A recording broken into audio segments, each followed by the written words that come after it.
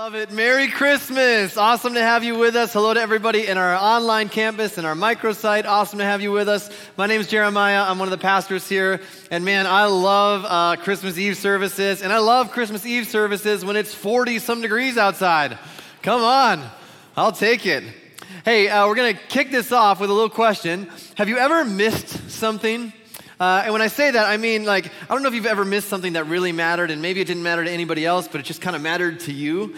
Maybe kind of think about that in your mind. If you're a middle school or a high school student, or maybe you're a college student, you missed an assignment, and then you realized later, I completely spaced that. You just missed it. Or maybe something like maybe you missed a wedding, and you wished you could have gone, but you weren't able to go to it, and hopefully it wasn't your own. Maybe you missed an appointment, or maybe you missed a children's play at school, but you had to work, or you missed a family reunion that you wish you could have been to, and maybe you asked your wife to record a football game, and you missed it, and everybody knows you record the program after the program that the game is recorded on, because in case it goes into overtime, you want to see that, and so you go to watch the game that was recorded, and it does go into overtime, so you go to watch the program after it, and it's not recorded, hypothetically speaking. Maybe you missed the overtime, or maybe you missed an opportunity, or maybe you missed an announcement, or maybe you missed something because you were just distracted. Maybe you missed something when you were driving, or maybe you missed something because you just completely spaced it, completely just forgot, or it slipped your mind, or maybe you underestimated the significance of something. And so you didn't even know it was something to be missed until after you missed it. And then afterwards you're like, I wish I was there. I think about how many people just a couple of years ago during the Minneapolis Miracle, that moment with the Vikings, how many people left because they're like, game's over. That's a wash. And then afterwards catches it, biggest catch at the end of the game. And how many people missed it because they just underestimated the significance of that moment. There was a couple of years ago, I was officiating a wedding in Alexandria. And it's about 90 minutes away, and the wedding was at 5 p.m. And so I'm getting on the freeway here in Albertville at 3 o'clock, and I'm giving myself plenty of time to get there 30 minutes early. And I get a call right as I'm on the freeway, and it's from the bride. She says, "Hey, just checking in, wanted to see where you're at." And I said, "Oh man, plenty of time. I just got on the freeway in Albertville." And she goes, "Well, the wedding starts at 3. Yeah, that's how I felt too. I went, "What? No, I thought it was 5. And she was like, "No, 3. And I don't know, somewhere we got our wires crossed. And I'm telling you, that was the most stressful drive to Alexandria. I made great time though. And got up there and, officiated that wedding. And it's amazing. There was a psychologist, Richard Wiseman, who conducted an experiment where he asked people to watch a basketball team. And he asked them to watch this team as they made passes. And they were making passes, and he said, "I want you to count how many passes this team makes." And so the players are weaving in and out and tossing the ball to each other, and at the end of a minute, he stopped it and said, "Okay, how many passes did the team make?" And the people said, "Okay, we counted 15 passes." He goes, "That's correct." Now, how many of you saw the person in the gorilla costume walk into the middle of the team, pound their chest, and then walk out the other side? No one saw it. In fact, they didn't even believe that it happened, and in order to convince them that it actually happened, he showed them a video of him videoing them watching the video, and then they could see it because they were made aware. And it's amazing how our minds work, that we can be so focused on something that we miss something pretty significant happening right in front of us. It's easy to miss something significant when you're focused on something else. And I think sometimes during this time of the year, that happens to us with Christmas. Our attention is pulled in so many other directions because of food and festivities and presents and music and parties and get-togethers, and all of these things are good. There's nothing wrong with any of those things. They're good parts of the season. But sometimes in the midst of all of that, it can be easy for us, because our attention is pulled in these different directions, to miss something significant, to miss the simple message of Christmas. And it's really interesting. I think that sometimes we can make it a little too complicated because we want Christmas to just be perfect, right? And I think sometimes we set our expectations a little bit too high because we get everybody's sort of Christmas cards and everybody's all looking dapper and looking real sharp, and we get their Christmas letter and it says, my 6-year-old just got accepted into Harvard. And you're like, wow, I was just hoping my kid passed 3rd grade, And just once, wouldn't you love to get a Christmas letter that's just raw honesty? Like, hey, made it through another year, still married, just barely. Thank God for the guest room, you know. I'd love to get that Christmas letter sometime. And the modern nativity set just adds to this expectation. When you look at a nativity scene, a modern nativity set, they look like a fairy tale. Like, check this out. You look at Mary, she just looks beautiful. We have a picture of a nativity set here, and she's just like, just gave birth, looks super happy, right? Oh, this is amazing. And every woman knows if you had a baby in a manger, you would not look like that. And there was no epidural, so I promise you this was not a silent night that we sing about. And in the account of Jesus' life by Luke, he writes the account of Jesus' birth, and we get a really healthy dose of reality. See, baby Jesus wasn't in a cute little manger from Pottery Barn. He was in a feeding trough. In fact, the place stunk really bad because a stable is a barn. It's where they keep the animals. There's donkeys there. Donkeys stink. They smell worse than cats. And, you know, for the longest time as a kid, I'd hear this song at Christmas time, Away in a Manger. I never knew what manger meant until I was older. I'm like, oh, that's a feeding trough. And there's this beautiful line in Away in a Manger, the cattle are lowing, the poor baby wakes. And we sing it, and it's, oh, the cattle are lowing. That just means there's cows mooing in the delivery room. That's what that means. It's fascinating. And Mary isn't wearing silk robes. She's probably wearing some kind of rags. And I think sometimes for us, at our vantage point in human history, we can be focused on all these other things, and we miss what's really going on with this young man and this young woman on the outskirts of Bethlehem on this starry night. And I want us to take a few minutes and remember together what's actually happening in the world when Jesus comes into the world. See, for literally hundreds of years, the people had been waiting for a very specific announcement, for this very particular good news. And yet, generation after generation, they were told, God's going to send someone. He's going to save people from their sins. He's going to deliver Israel. And generations have come and generations have gone, and they have not seen the fulfillment of this promise.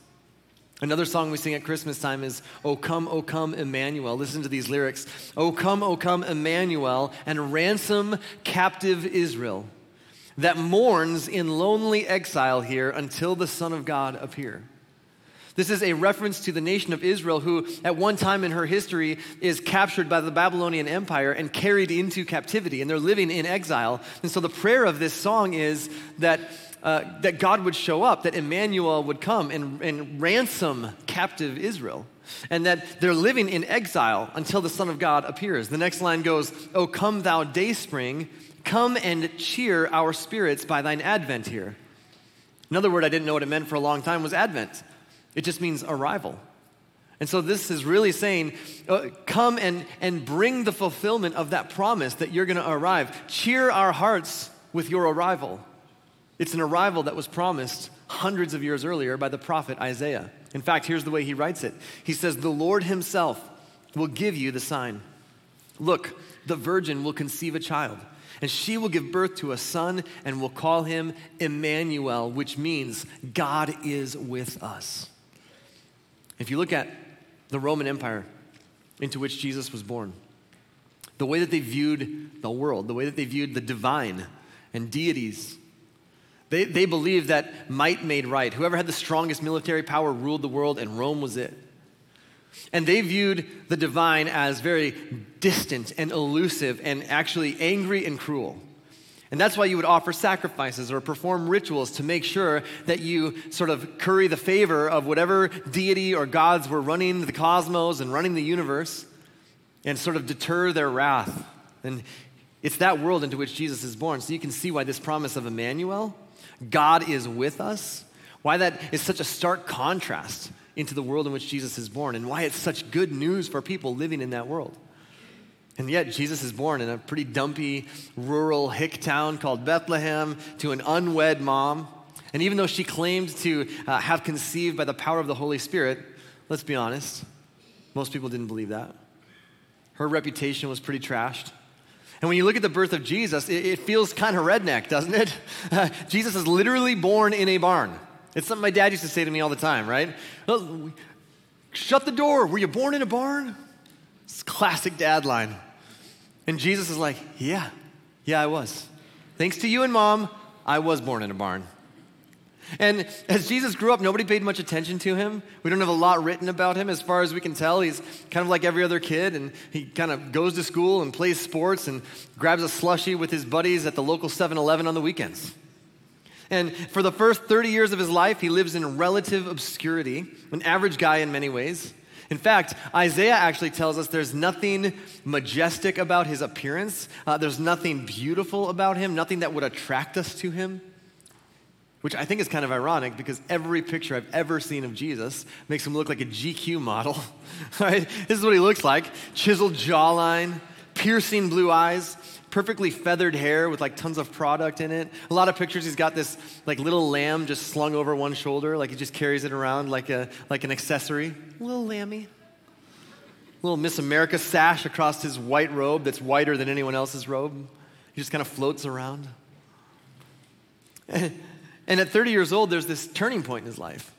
He puts down the toolbox and he begins this ministry of teaching people, of healing the sick and of feeding the hungry and befriending a bunch of misfits and telling people about this new way of living life, that heaven has come to earth, that the kingdom of God is here, and telling people what God is like. And here we are 2,000 years later, and we're still talking about him. And we're still patterning our lives after him. And in spite of that, we still have all kinds of opinions about him, and we bring with it all of our history, and we all view him through different lenses. And people's view of Jesus gets shaped by pop culture, by music and movies and t-shirts and amazing merchandise, like the bobblehead Jesus or the dashboard Jesus, or my personal favorite, finger gun Jesus. And some people's view of Jesus gets shaped by religion. Some people's view of Jesus gets shaped by just family tradition. And it's so easy for us to miss this. And the question I want to ask is, why? Why these circumstances? I mean, these are just chaotic and messy and crazy circumstances surrounding Jesus coming into the world. And this is something that was promised hundreds of years earlier, and now God's delivering on his promise. So why does he do it in a way that's so chaotic and so crazy? You got angels showing up everywhere and freaking people out, and you got shepherds, and you got a young man and a young woman who are unmarried, and they're giving birth in this barn, and like, how is this the story, right? Generations have come and gone, and they've all been looking forward to the promise of this Messiah, and they've waited for this one. And now God has put into motion this plan, and it doesn't feel very royal. In fact, it feels very, very humble. And I think the explanation can be found in Luke's account of the birth of Jesus. I think it can be found in a couple of simple words. Luke tells us this: that night there were shepherds staying in the fields nearby, guarding their flocks of sheep. Suddenly, an angel of the Lord appeared among them, and the radiance of the Lord's glory surrounded them. They were terrified, but the angel reassured them. "Don't be afraid," he said. "I bring you good news that will bring great joy to all people." All people. That first announcement came to a group of shepherds. And they lived outside in isolated areas for months at a time, guarding their sheep and protecting their sheep and providing for their sheep. They were not highly regarded in their day. They were not clean-cut, sharply dressed individuals. In fact, the religious elite and the religious leaders of the day looked down on shepherds. A shepherd was dirty and smelly, and if you were a religious scholar studying when the Messiah would come, this would be the last group of people that you would pick. But they're the first ones on the scene. And they show up directly from the fields to where Jesus is born, and they don't go change their clothes, and they don't go home and shower. They don't even Purell. They just show up straight from the fields. And yet, then they start going through the streets, and they start telling people the good news of this arrival. God's kept his promise. The one we've been waiting for is here. They're the ones who are chosen to represent Jesus and tell of his birth. So why? Why the shepherds? Why these simple and humble circumstances? Here's why. Christmas is good news for all people. Christmas is good news for all people. See, it's not just good news for the well-mannered and the well-dressed. It's not just good news for those who have strong families. It's not just good news for those who have healthy marriages. It's not just good news for those who are gainfully employed. It's not just good news for those with a high credit score. It's not just good news for the good-looking and the popular. And it's not just good news for a select group of people. It is for all people. By choosing the shepherds, God is making a statement that everyone is included. And Jesus comes to the shepherds, and they're the first ones to see him. And they're the ones who proclaim his birth because God wants to make it clear from the very beginning, this is for all people. This is for everybody. Everybody's included. It doesn't matter what your past is. It doesn't matter what things you carry with you, what relational baggage, what conflict, what questions and doubts, whatever you bring with you. God is more concerned with your future than he is with your past. And that is the message. It's not just for people who talk like you and dress like you and listen to the music that you listen to and worship the way that you worship and have the same color skin as you and grew up in the type of family that you grew up in. It's for all people. And to make it really, really clear, it's not just in the way that Jesus taught. It's not just in the way that he lived. It's in the very way that he entered into our world. He did it in the most humble circumstances. Jesus is telling us, no matter who you are, no matter what you've done, no matter how you look, no matter where you're from, the message of the good news is for you. And Jesus is for you. There's some products that I come across every once in a while that should be for all people. They should be for everybody, but somebody comes along and goes, no, we're going to make this exclusive. We're going to make this for a select few. We're going to make it for the people who can afford it, for the elites. And I came across a few examples of this. One is a product called Bling H2O. Check this out. Isn't that beautiful? It's water. It's a water company, but it's a pretty cool bottle. Here's what their website says. Listen to this. More than a pretty taste, Bling H2O is pop culture in a bottle. It's not for everyone, just for those that bling. Ordinary bottled water is for ordinary people. But for those who have a taste of the finer things, Bling H2O may be the perfect thirst quencher. Bottles of Bling H2O start at $39, and their most expensive bottle you can get for only $2,700 for water that you can get at home. Isn't that fascinating? Water should be for everybody, but here's a product where they go, no, we're going to make it for the elite. Here's another product that should be for everybody. It's called Renova. It's black toilet paper. Here's what their ad says. Elegant, sophisticated, rebellious. Black toilet paper isn't for everyone, but it is synonymous with sophistication and style. Why waste your time with last season 2-ply white when you can treat your cellulite-free, gym-toned tush to stylish black? You can pick this up for only $15 a roll. That is literally flushing money down the toilet. And it's something that should be for everybody, right? But people have claimed it and said, no, this is exclusive. This is for a select group of people. This isn't for you. This is for a certain group of people who have the right status. And there are those, unfortunately, throughout human history, who would want to do the same thing with Jesus. Who would want to say, this is for people who fit the mold. This is for people who keep all the right rules. This is for people who check the right boxes. This is only for people who, are on the inside. This is for that select group who live a certain way or look a certain way and haven't made certain mistakes in their past. And I don't know where that comes from. I think somewhere along the way, and maybe it's in all of us, is somewhere along the way we got a little bit of Santa theology mixed in with our Jesus theology. And here's what I mean by that. Santa theology goes like this. You better not pout. You better not cry. You better not shout. I'm telling you why.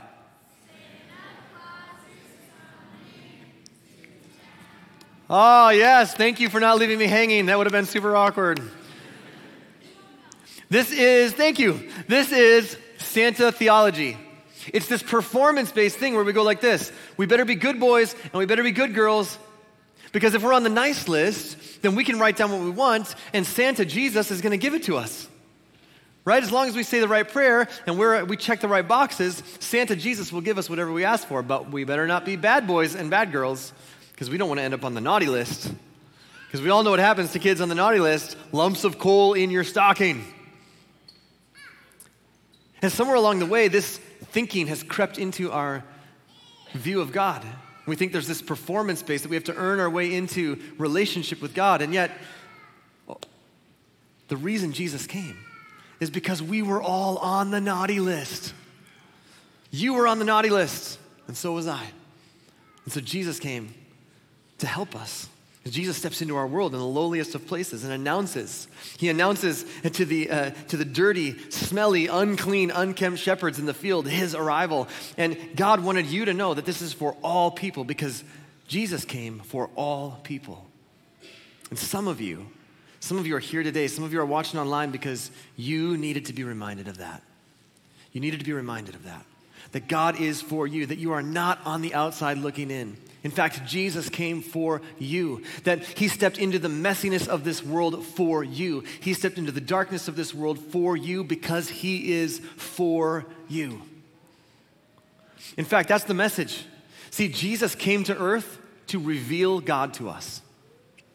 When you think about the world into which Jesus was born, in every generation, in every culture throughout the history of humanity, we've tried to figure out how do we relate to the divine? How do we relate to whatever we call God? And throughout human history, in every culture, the gods have been distant and elusive and angry and cruel. And then this God shows up in this very first Christmas. And this God says, nope, I've got good news. And it's Emmanuel. God is with us. And he's not angry. In fact, this good news is going to bring great joy to all people. It's going to bring great joy to everyone. And the only way we can comprehend God is if he chooses to reveal himself to us in ways that we can understand. And God wanted that for us, and so he sent Jesus into the world. We understand what God is like when we look at Jesus. In fact, John, who is one of his friends and who walked with Jesus when he was here on earth, he actually wrote about it, and he would eventually say this: "So the Word became human and made his home among us." The idea of the Word is actually borrowed from Greek philosophy. It was something that they used to describe the divine or a force that was running the world. And John borrows that and he goes, let me tell you what that is. The Word, this intangible thing, he goes, it actually took on skin and bone, flesh and blood, and he made his home among us. And he says, no one has ever seen God, but the unique one, Jesus, who is himself God, is near to the Father's heart. He has revealed God to us. Jesus came to show us what God is like. If your understanding of Jesus, or if your interaction with his followers, or if your experience with church is anything other than good news, it's very possible that the message of Jesus got hijacked somewhere along the way. It's possible that the message of Jesus has been polluted with politics or opinions or emotions. Because here's what Jesus revealed when he came to earth. Jesus revealed how much God loves us. When you look at the life and teachings of Jesus and he's pointing back to God, what he points to continuously is how much God loves you and how much God loves me. In fact, we celebrate Christmas because it's the arrival of Jesus, but Jesus didn't stop there. See, by the end of his life, he did something most of us couldn't even fathom. The way the Apostle Paul would later write it is he would say that he didn't cling to his deity. Even though he was God, he didn't hold on to that position, but he became human for us. And then Paul would write this. He says, God showed his great love for us by sending Christ to die for us while we were still sinners. In other words, he didn't wait for us to get on the nice list. If we could read this in a modern Christmas translation, it would say, God showed his great love for us by sending Christ to die for us while we were still on the naughty list. This angel of the Lord tells Joseph that he's going to save people from their sins, and that means all people. That means you, and that means me. And so Jesus entered into our world in the lowliest way possible, and then he died in the lowliest way possible to show us what God is like. Because the day before he was arrested, the night he was betrayed and arrested, and the day before he was killed, he said this to his disciples. He said, there's no greater love than someone who lays down his life for his friends. And the next day, he did exactly that for you and for me. And so, in his death, he absorbed all of the hatred, and all of the violence, and all of the darkness that this world throws at him. And then we have multiple eyewitness accounts that describe for us that Jesus His body was laid in a tomb, but that he actually rose from the dead. And so in his resurrection, he took all of that hatred, all of that violence, all of that darkness, and he transformed it into love and forgiveness and light. And then you and I have been invited to be a part of God's family. We've been invited into something that will never end, something that death itself can't put an end to. We've been invited into this kingdom of God, this way of living, this family of God. And here's what's awesome about it. It's good news that will bring great joy for all people, you're included. Because it doesn't matter where you've come from. God's more concerned with your future than he is with your past. And if you've never said yes to this invitation, you don't have to behave your way into God's family. You don't have to earn your way in. You don't have to church attend your way in. God created you, God loves you, and he invites you to be a part of his family forever. If you've never said yes to that, that's the simple message of the scriptures. Really, cover to cover, the Bible is about God is building a family and he wants you in it. If you want to say yes to that, whether you're online or here, you can just agree with this prayer. God, please forgive my sins. Forgive me for the times that I've walked away from you, and I'm so grateful that you never walk away from me. So I want to say yes. Thank you for sending Jesus into this world to show us what you're like, to take on skin and bone and flesh and blood and show us the love of God in a tangible way. Make me your son, make me your daughter, and help me to continue to put my trust in you and follow you with the way that I live. In Jesus' name, amen. If you prayed that prayer, if you're online, if you're here in the room, if you prayed that prayer with us and you said yes to following Jesus, I would love it if you would just check that first box on the back of your connection card. All that does is let us know that you prayed, and I'd love to follow up with you and answer any questions that you might have. Now, one of the ways that we celebrate what God has done is through communion. And on your way in, you should have received one of our astronaut communions. And I want you to know that at Westbridge Church, you don't have to be a member here to participate in communion. We have an open communion. If you didn't receive one of these, we've got some people passing some out to make sure that you get one. But here's what this means. If you're a follower of Jesus, if you've made the decision to follow Jesus, it's because of his death and resurrection. And it's because of the sacrificial love that represents. And so we get this from multiple eyewitness accounts that tell us that on the night that Jesus was betrayed, he took bread and he broke it and he gave it to his disciples and said, "This represents my body, which will be broken for you." And every time that you receive this together, I want you to remember that sacrifice. And so communion is not meant to be some elaborate ceremony. It's a simple trigger for us that reminds us of the sacrificial love of Jesus. And so I think it's appropriate in the season where we remember the birth of Jesus that we also remember his sacrifice. So as we remember the sacrificial love of Jesus through his broken body, let's receive the bread together. In the same way, he took the cup. He passed it to his disciples and said, "This represents my blood, which will be spilled, poured out for you." And it represents a new covenant between God and humanity. In other words, however you've viewed God in the past, distant, elusive, angry, cruel, I want you to see him through a new lens. He's not distant, he's here with you, God with us, flesh and blood. And he's not angry or cruel, he's the God of self-sacrificing love. And every time that you receive this, I want you to remember that. And so together, as we remember the self-sacrificial love of Jesus through his spilled blood, let's receive the cup. Let's pray. God, we're so grateful that you sent Jesus into our world, that the divine took on flesh and blood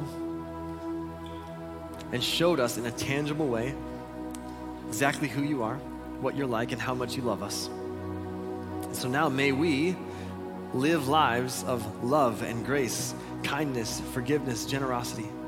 May our lives make a difference in the world around us. We thank you. We pray this in your name. Amen.